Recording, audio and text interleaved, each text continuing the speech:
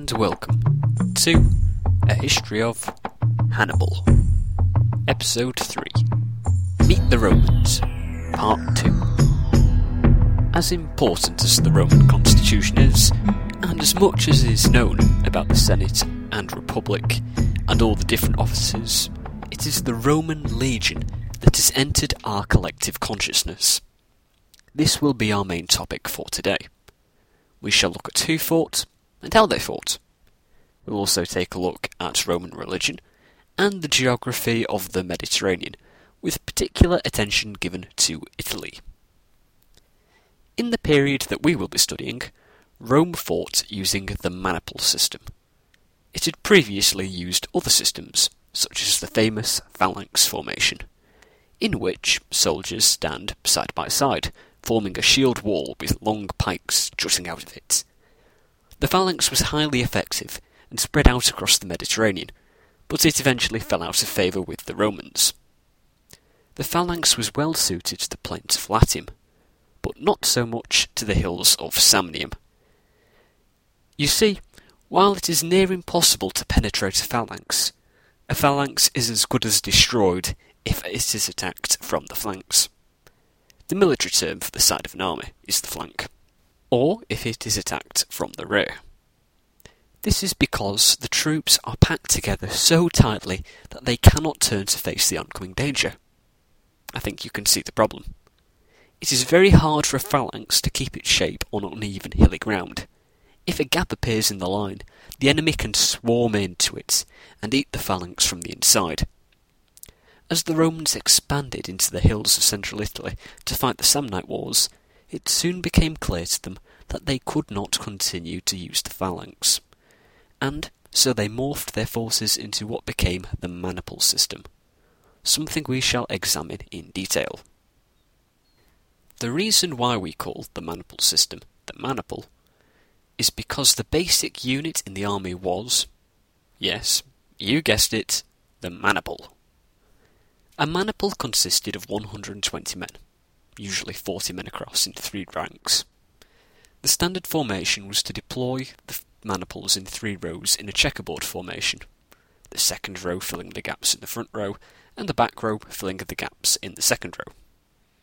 The first row of maniples is made up of the hastati. The hastati maniples were the youngest and least experienced men in the army. They were formerly armed with a spear called a hastai, which gave its name to the unit.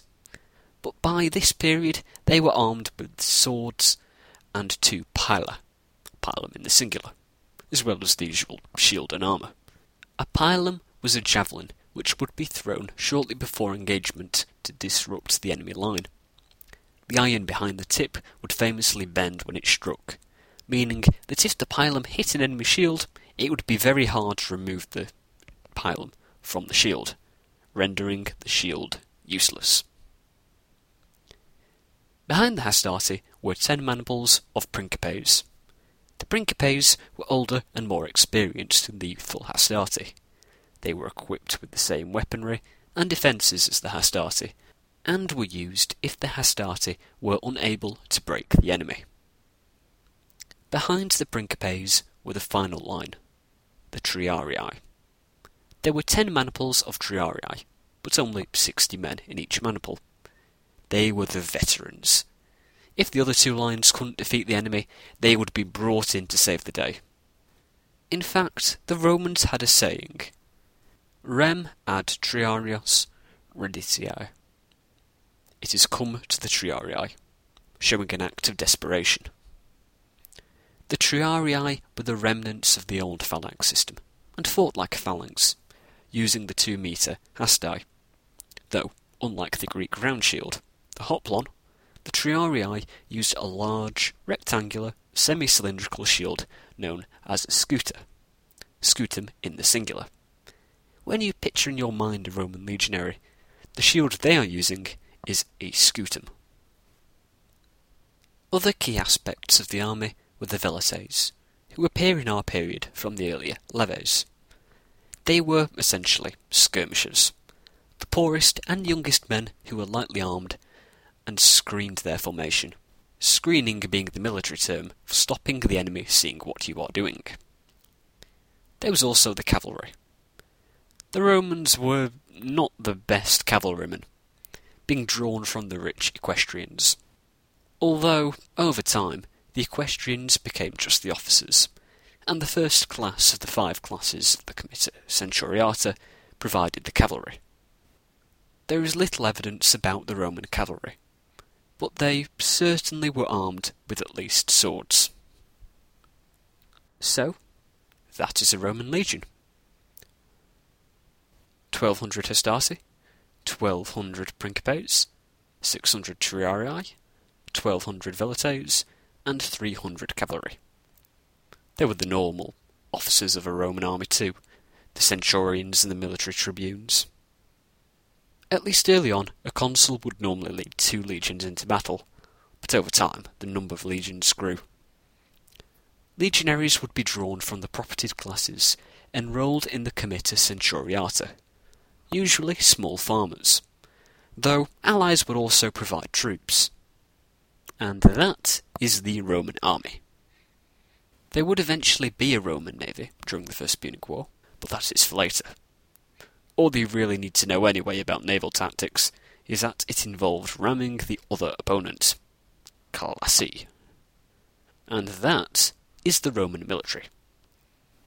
I'll now go over Roman religion. Most of you will know a lot about Roman religion. The replication of the Greek pantheon, Jupiter for Zeus, Neptune for Poseidon, Pluto for Hades, etc., etc. I shall not be going into all that.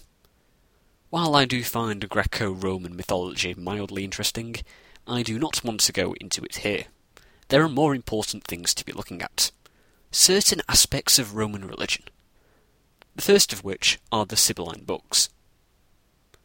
A Sibyl was a priestess who prophesied at certain holy sites. The sayings of these various Sibyls were collected into what is known as the Sibylline books. Created in the 6th century BC, supposedly, King Tarquinius bought them off the Cumaean Sibyl.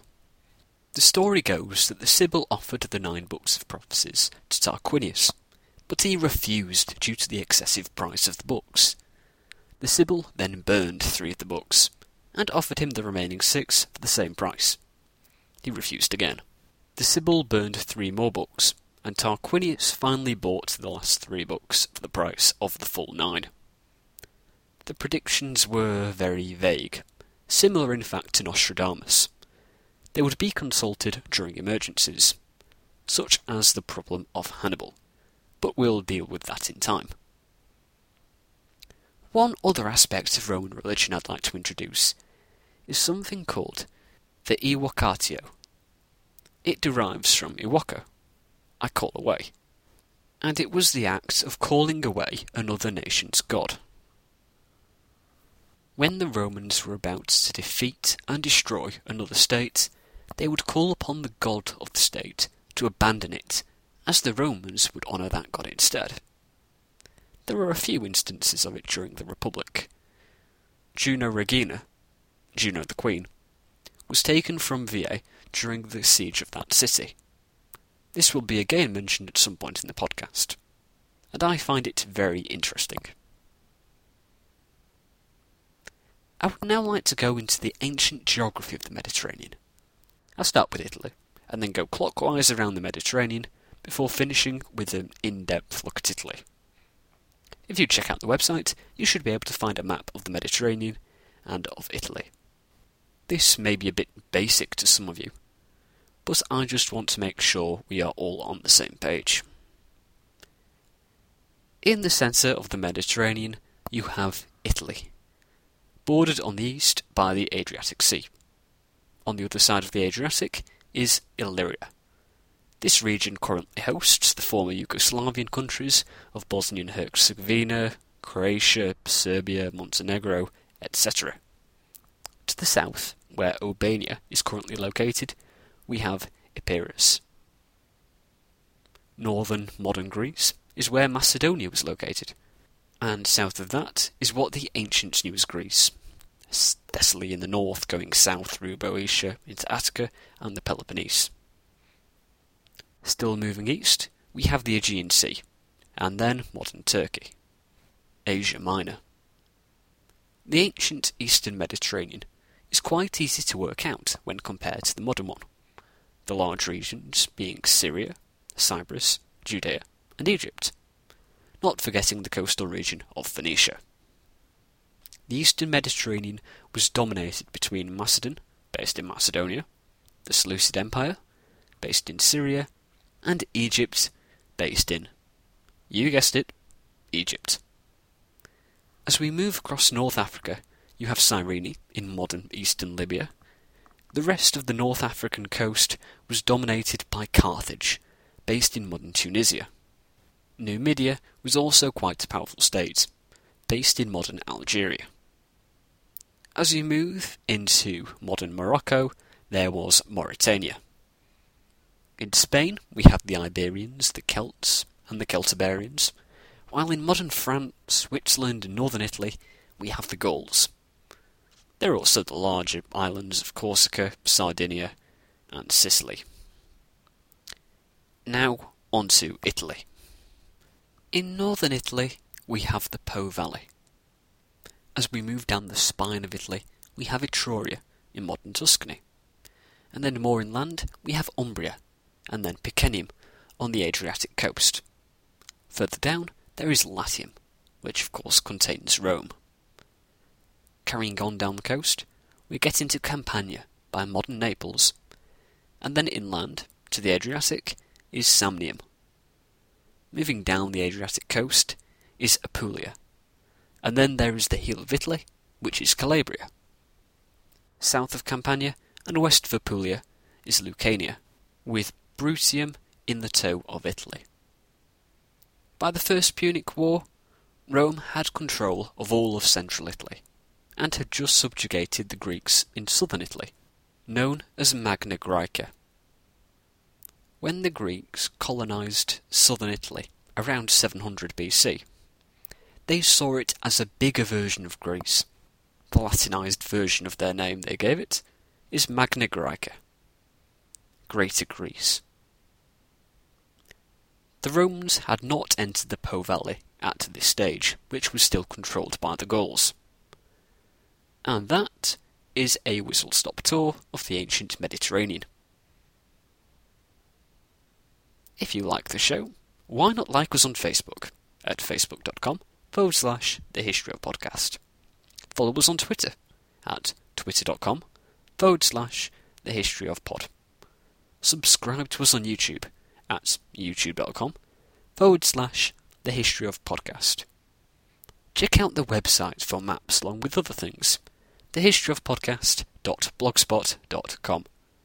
And if you have any questions, send me an email at thehistoryofpodcast@gmail.com. Thanks to Peter John Ross for the music, and thanks to you for listening. Join me next time, when we will finally get into some history. We will bring the Romans up to speed by having an overview of their history up to the start of the First Punic War. Then, the week after, we can look at the other great power in our tale, Carthage.